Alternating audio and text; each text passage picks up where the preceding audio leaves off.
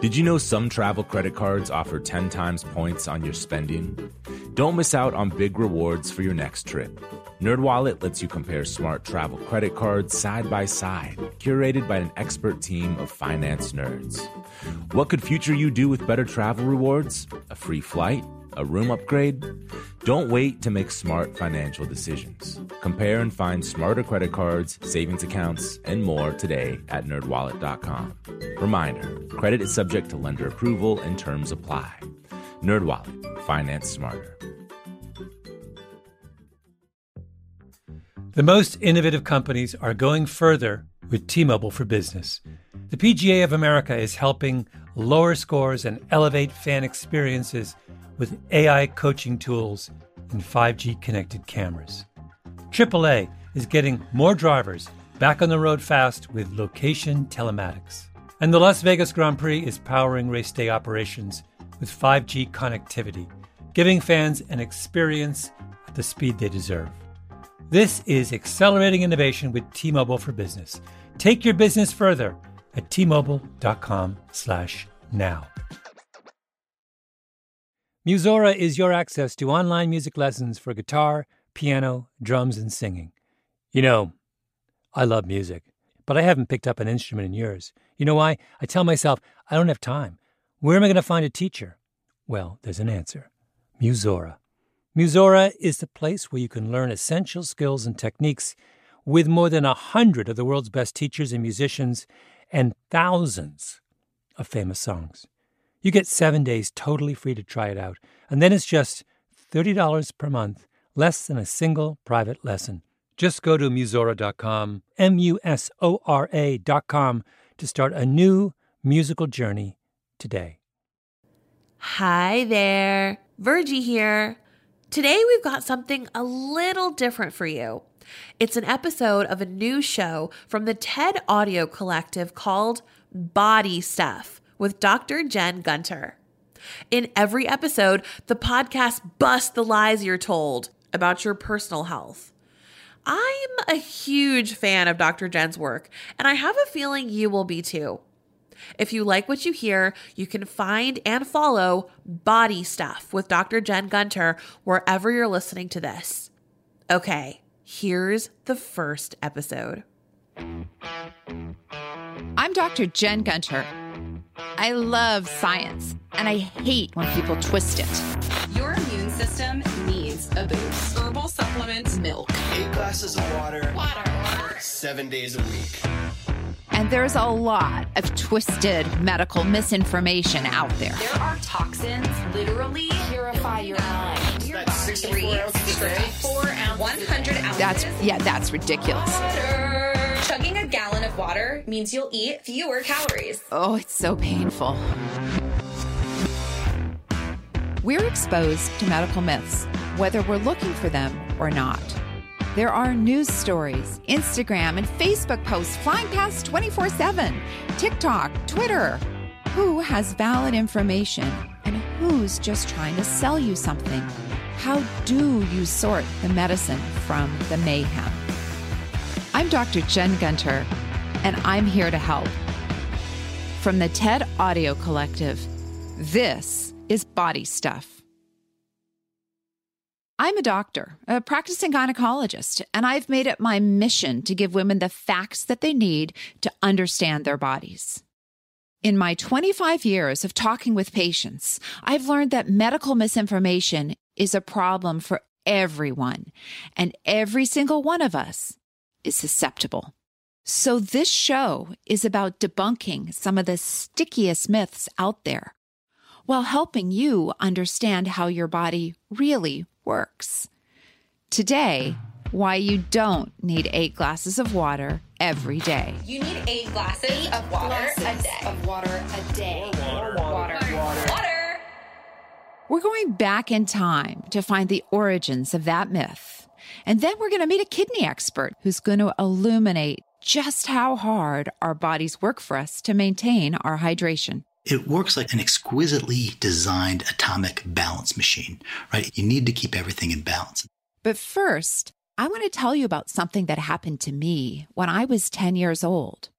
It was a time in my life when I got asked a lot about my urine, and it ended up setting me on a path to become a doctor. It was the first good weekend of spring 1977 in Winnipeg, Manitoba, the kind where the sun feels hot and you're just raring to get outside. I was messing around with my brother's skateboard, going down the street, and then all of a sudden, I was flat on my back on the concrete, and I was in a terrible amount of pain. It felt like my insides were on fire. The next day, I'm sure I didn't look well. So we went to the pediatrician, who took one look at me and called a general surgeon, who took one look at me and sent us to the emergency department. They gave me something called an angiogram, and I remember the doctor pointing to the x-ray screen, explaining what he was seeing. And of course, it just looked like a snowstorm to me. But that's when I learned that when I fell off my skateboard, I'd ruptured my spleen. The good news was I wasn't going to need surgery, but there was something else. It looked like I had hydronephrosis, meaning my kidney was full of fluid, and I needed to see a pediatric urologist. He sat us down in his consultation room and started to explain to my mom what needed to happen. And I could tell she was very confused. I think the doctor could tell as well. And so he gestured to me and said, "Hey, you come over here. This is your body. You should know how it works." So I came over and I sat down. I traded places with my mom, and he drew a little diagram. And he explained how the kidney worked and what he thought was wrong and the tests that I was going to have and the surgery that I was probably going to have as well. When that doctor took the time to explain my body to me, it really helped me not feel scared or overwhelmed. And that experience made me decide I wanted to be a doctor. I loved the science, and I wanted to be able to give to my patients what that doctor gave me that day. That empowerment of knowing how your body works and how to use that knowledge to help improve your health. Eventually, I did have surgery to remove my left kidney. I've lived most of my life with just one kidney, the organ that's largely responsible for regulating our body's hydration. But you want to know something? None of my doctors ever told me to worry about how much water I was drinking.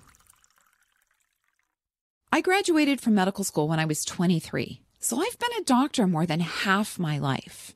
And I've seen firsthand the problems that happen when people get misconceptions about their health.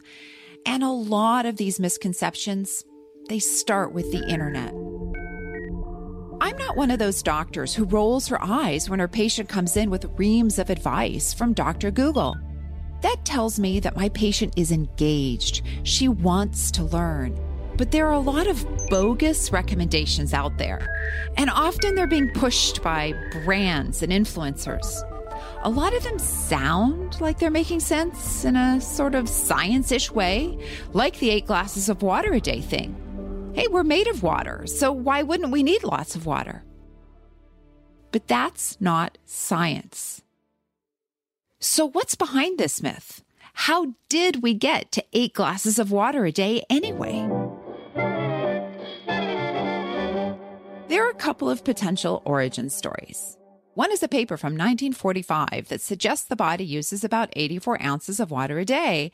And there's another paper from 1974 from a pair of nutritionists who recommended an equivalent of 6 to 8 glasses of water a day for the body to function appropriately.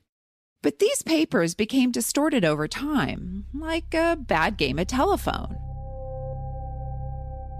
These experts weren't recommending that we drink 6 to 8 glasses of water a day on top of everything else. They were saying this is the amount of water the body needs to function. But that water doesn't have to be water you drink from a glass out of your tap. Water is in everything. Think about a breastfed baby. all they're drinking is milk. The body is able to remove the water from the milk so the baby never gets dehydrated. In the same way, once we start eating solid food, our bodies continue to extract water from everything we consume. Everything we eat or drink counts. So the water in your apple counts. The water that's in the bread that you eat counts. Even coffee counts. Any fluid counts. Look, I get this is a real record scratch freeze frame moment for a lot of people, but we don't just get the water we need from plain water. And if you have one of those days where you just drink coffee all morning and you don't feel great, maybe you're a little headachy or a little jittery, it's not because you're dehydrated. Maybe you had a little too much coffee or you had it on an empty stomach. If you like drinking 6 glasses, 8 glasses of water a day and your doctor hasn't advised against it, that's probably fine. What I'm saying is that there's nothing medical about this number. We get to make choices about what we put into our body, and this is one of those choices. If you think about it, just using common sense and putting the medicine aside, does it seem realistic that we evolved needing to consume that much clean water every day? In the span of human history, access to clean, plentiful drinking water is a relatively recent phenomenon. And even today, in many parts of the world, accessing clean drinking water sadly isn't as easy as walking into your kitchen and filling up a glass. It seems unlikely that our ancestors carried giant water bottles around with them at all times. And yet, the myth spread, and spread, and spread. But why is this myth so sticky? It turns out there's a mix of factors, including a little bit of intrigue, and one particular culprit that deserves a lot of the blame: the beverage industry. Sometimes water just isn't enough. Dry out. Time to refuel. Unquenched thirst has become a chronic problem in America. If you are going to sell something, you've got to have a reason to sell it. You've got to create a market for it. Water just isn't enough. Quenched thirst. Things like prehydrate. I mean, what's that mean? Drink ahead of your thirst. Train your gut to tolerate more fluid. Your brain doesn't know when you are thirsty. Dr. Deb Cohen went to medical school in the UK, but instead of becoming a clinician, a doctor who sees patients, she became a journalist. Back in 2012, during the lead up to the London Olympics, she was the investigative editor at the British Medical Journal. She wrote a report called The Truth About Sports Drinks, and it set off a bomb in the beverage industry. The report looked at the history of sports drinks, like Gatorade, and how their advertising basically invented the modern fear of dehydration. It was really in the boom of the marathon era in the 1970s that sports drinks really took off. It started life in Florida, at the University of Florida, and Robert Cade was the renal physician, and he'd developed this drink for the Gators football team. It was effectively water, sugar, dash of sodium and a bit of lemon juice, so quite simple, and it was supposed to help alleviate cramps. And then it was bought up by Quaker Oats, and they spotted a big market. And that's really where the science of dehydration started. Okay, so we're not talking about clinical dehydration, which is a real condition. For example, the time I had food poisoning and I was up all night vomiting, so I had to go to the emergency department and get it intravenous.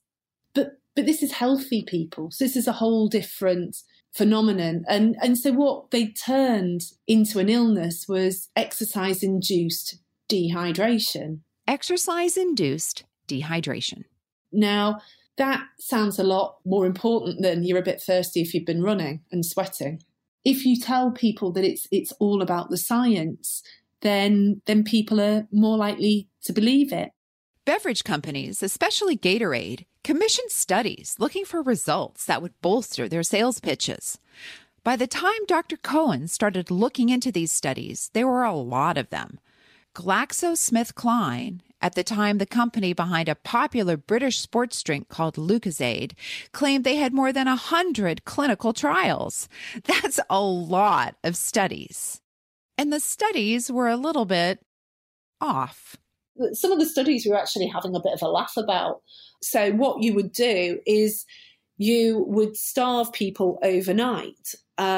You'd fast them overnight, and then you'd ask them to cycle to exhaustion. One group you would give a sports drink containing sugar, and the other group you would give water. Well, guess what? The people that have had a bit of sugar are going to outperform the people that have been starved and had water. It's not rocket science. And so there are all sorts of these kinds of studies that they do, and you look at it and go, that just does not happen. And it doesn't matter that it's not clinically relevant. Now you've got something that looks statistically different, and you can peg a marketing campaign around that. Exactly. And if you throw enough darts at a dartboard, if you've got your eyes blindfolded, then one of them's going to hit the dartboard at some point. The studies were junk, but the science-ish conclusions they made began to spread, especially this idea that we couldn't rely on our own bodies to tell us when we were thirsty. One of Gatorade's scientists even said in 2008, and I quote, "The human thirst mechanism is an inaccurate short-term indicator of fluid needs. Unfortunately, there is no clear physiological signal that dehydration is occurring." I think even the Mayo Clinic had information that was based on science that had been ultimately derived from the sports drinks industry about when you should hydrate and how you should hydrate. And it even filtered down to influence school guidance in the UK, where kids playing soccer would have to go and stop every 15 minutes, 20 minutes to rehydrate. And you'd speak to the teachers and they'd be like, yeah, it's just kids like running around. They just need to pee all the time. So kids running off constantly. Even the U.S. military was in on the quasi-science. In the early 80s, the Pentagon was citing Gatorade Sports Science Institute studies claiming that drinking sports drinks could prevent heat stroke, a huge concern for soldiers fighting desert wars. But those studies were bunk. There was no evidence that drinking fluids reduced the risk of heat stroke. Even today, the U.S. military remains Gatorade's biggest customer. Your taxpayer dollars at work. I was warned off several times as well from doing the story. Oh, are you sure you know what you're doing? And I spoke to people in the US quite a bit as sources, and they tried to have studies published that were negative, and they just could not get them published. And they'd been warned off doing their research as well. And they were saying to me, do you realise what you're doing here? And I literally, probably naively, just thought, well, sugary water, guys. I mean, how big a deal is this? But as Dr. Cohen started her investigation, she began to see there was a lot of money intertwined with the junk science. Sports drink companies spent huge sums sponsoring youth sports, funding sports medicine doctors, and putting their logos on the world's most beloved teams. And it was like a holy grail. I go to sports conferences or sports medicine or sports science conferences. It's displayed everywhere, sponsored. And you daren't criticize the sports drink. So sports drinks have somewhat fallen out of favor since their heyday in the 1980s and 90s. But another product has taken its place, and now it's the #1 selling beverage in the world: bottled water. And Big Bottled Water is very happy to have you believe that you can't trust your thirst and that you need a minimum of 8 glasses of water a day. After the break, we're going to talk about why this myth just won't die.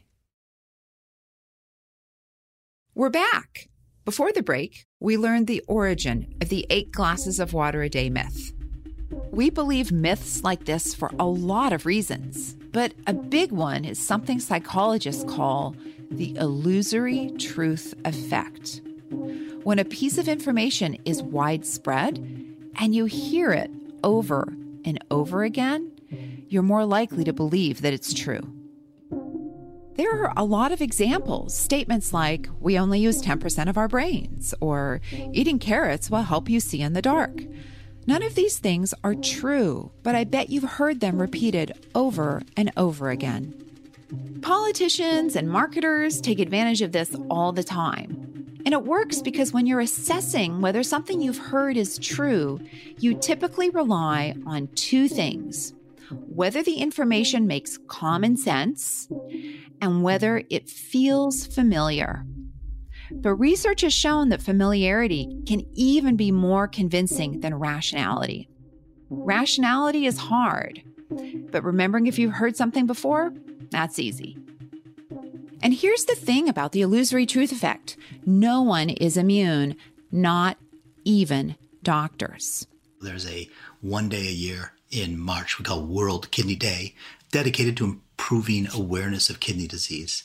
And a few years ago, the theme of World Kidney Day was drink a glass of water to help your kidneys, which is just crazy, right? It doesn't make any sense. It's not grounded in science, but it is grounded in funding for World Kidney Day, which I believe comes from Dannon, a manufacturer of bottled water. It's like the deep state of hydration. That's Dr. Joel Topf. He's a kidney doctor, otherwise known as a nephrologist. I called up Dr. Topf because what do we do in medicine when we don't know the answer? We look for an expert. We call a consult. And Dr. Topf is just the chemistry wizard for the job. I'm a lifelong nerd who's been fascinated by the chemistry of body fluids going on 3 decades. I love nerds. There are an infinite number of fascinating aspects of body physiology or disease states. And one of the truths about medicine is that once you start learning about any one of these conditions, they become more interesting. And back in 1995, when I was a senior in medical school, I became real interested in fluids and electrolytes. So the precious bodily fluids. The precious bodily fluids. That's right. That's my favorite movie. It's Dr. Strangelove. Dr. Topf knows that the most important thing about precious bodily fluids is that they stay in balance. Which brings us to the tragic case of Jennifer Strange.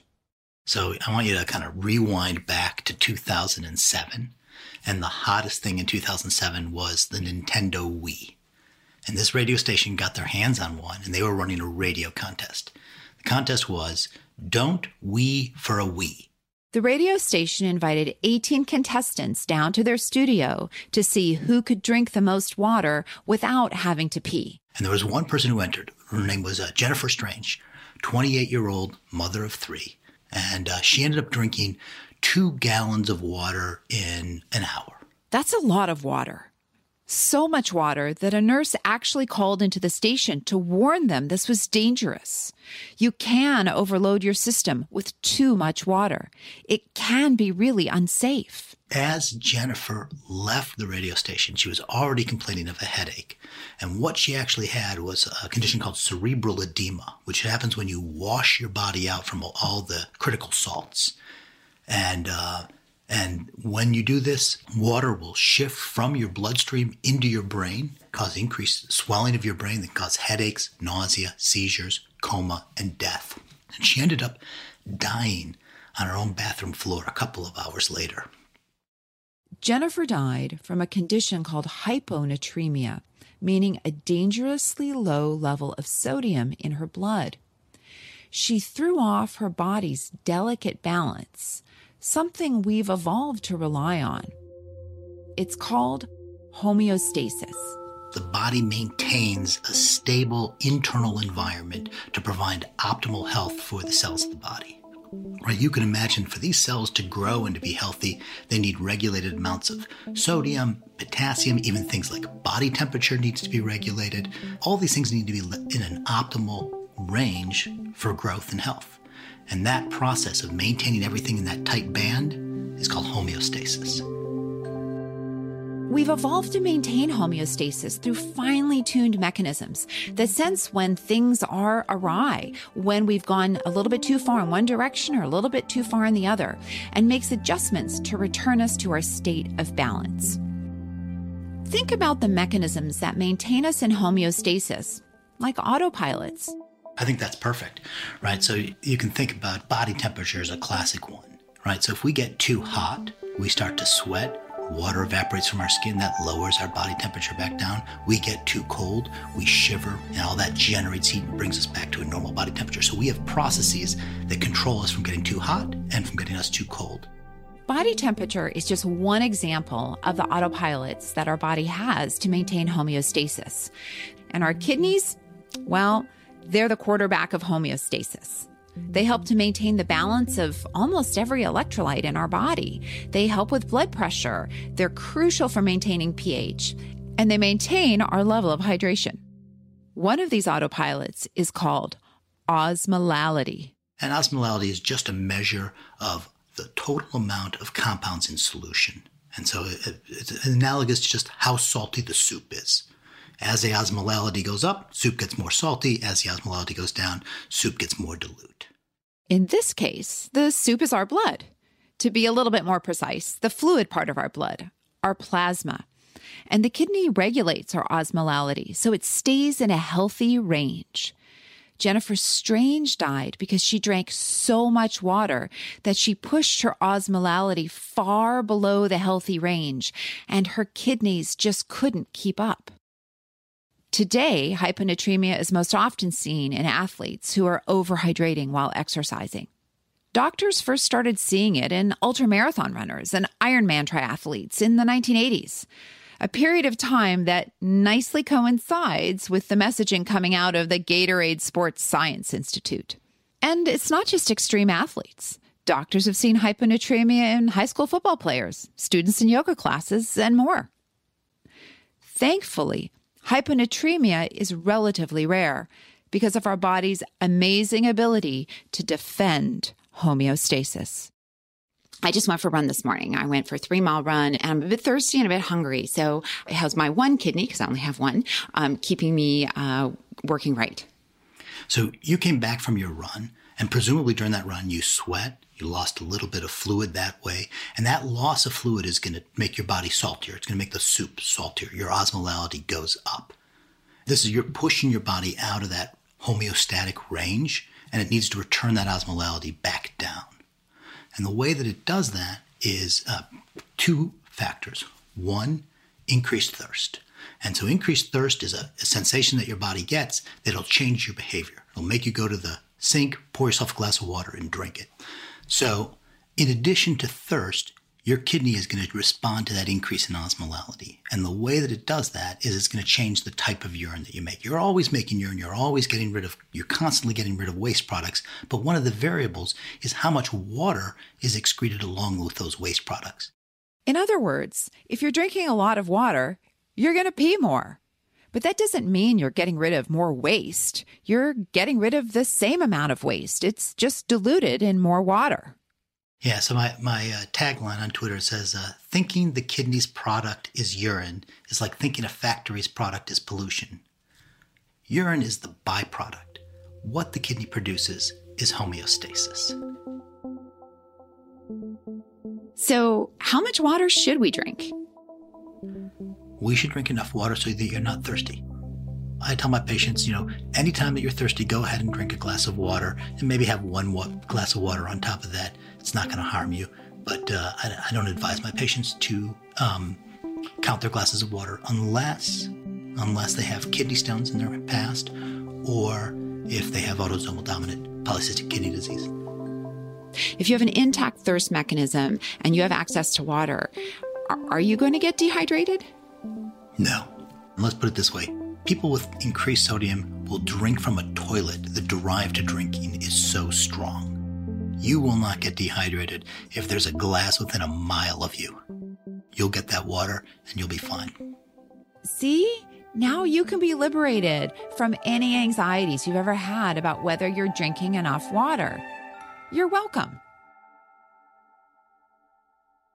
Then, Dr. Toft told me something really cool about how our bodies know when we've drank enough water. Yeah, so there are what we call osmoreceptors. They're located in a center part of the brain called the hypothalamus, and they're going to constantly measure the osmolality of the body. And they're actually, the body's very sophisticated. It knows when you're drinking, and it'll start to suppress the hormone that drives thirst as soon as you start to drink, right? It doesn't even wait for that fluid to lower the osmolality in the body. It's absolutely aware of what happens when you drink, and it says, hey, we're going to slow this cycle down. We know that you're already compensating for what we're seeing, so it'll suppress those hormones that are driving that thirst once you start to drink. Yeah, I thought that was fascinating, that it takes about 10 minutes for the water that you drink, to get into your bloodstream, and that your brain, knows, within a minute or so that you've consumed enough, and it's already like making the calculations based on, what it's sensing in your mouth and your esophagus. I mean, it's such a fascinating autopilot. Right. It's just way more advanced than we had thought.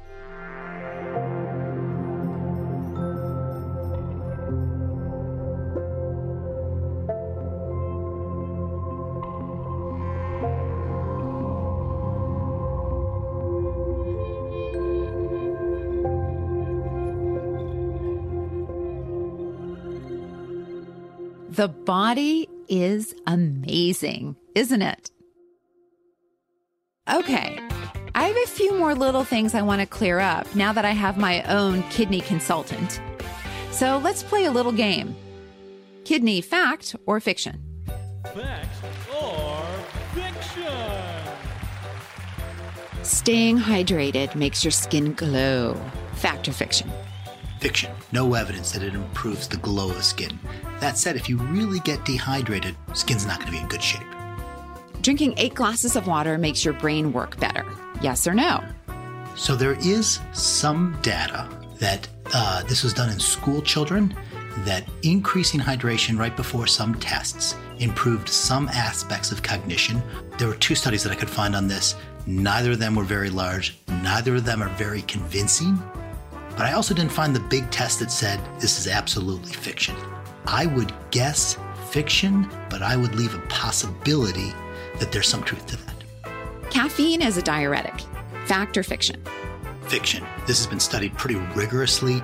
There is no evidence at all that caffeine dehydrates you. You can include that cup of water when you count your cups of water if this is something that you'd like to do. And coffee is no different. So there you go, friends. If you'd rather have a cup of coffee than a glass of water, you do you. Before I could let Dr. Toff go, I had just one more question. So I got to ask, did you check the color of your urine? Oh, absolutely. I'm like every other person. No, I'm always interested in it. Because it gives me it's a window into what's happening in my kidney, right? And I'm naturally intrigued by that, but I don't think it changes my behavior. If I'm thirsty, I drink. You let your body run the autopilot. Yeah.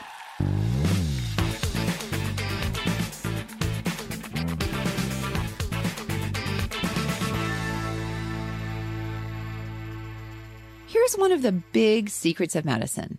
It's not as hard as you might think, and it certainly doesn't all belong in ivory towers or dressed up in lab coats.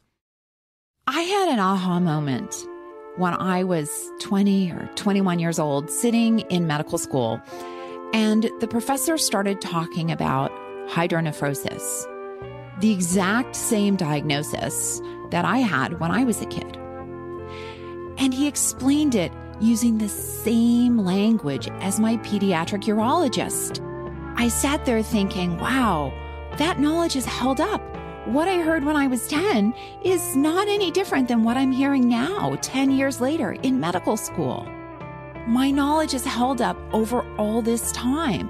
And how empowering was it for me to actually understand how my body worked when I was going through all those scary things? A lot of medicine is very complex. And if you're going to be a doctor, you need to know all the background, and the nitty-gritty details matter a lot. But if you're just worried about taking care of your own health or your family's, there's a lot in your power to understand. One of my favorite things about being a doctor is when I explain something to a patient about how their body works, and they have that moment of realization. All the puzzle pieces fall into place, and they say, wow, I didn't know how that worked. And now I do. I hope you'll stick around for the rest of the season of Body Stuff. We'll be breaking down how your body works while busting one medical myth at a time. Next week, we're diving right in with your digestive system. Why does poop smell bad? Because its things inside. Not many of us are comfortable talking about our poop, but I'm not many of us. We're going to talk about why today we're so freaked out by feces. And we're going to find out what our poop can tell us about our health. Body Stuff is a member of the TED Audio Collective. It's hosted by me, Dr. Jen Gunter, and brought to you by TED and Transmitter Media. This episode was produced by Lacey Roberts and edited by Sarah Nix. The rest of the team includes Camille Peterson, Alice Wilder, Greta Cohn, Michelle Quint, Ban Ban Chang, and Roxanne Highlash. Alex Overington is our sound designer and mix engineer. Paul Durbin and Nirja Aravindan fact-checked this episode. Special thanks to my one kidney for keeping me going. We're back next week with more Body Stuff. Make sure you follow Body Stuff in your favorite podcast app so you get every episode delivered straight to your device. And leave us a review. We love hearing from our listeners. See you next week.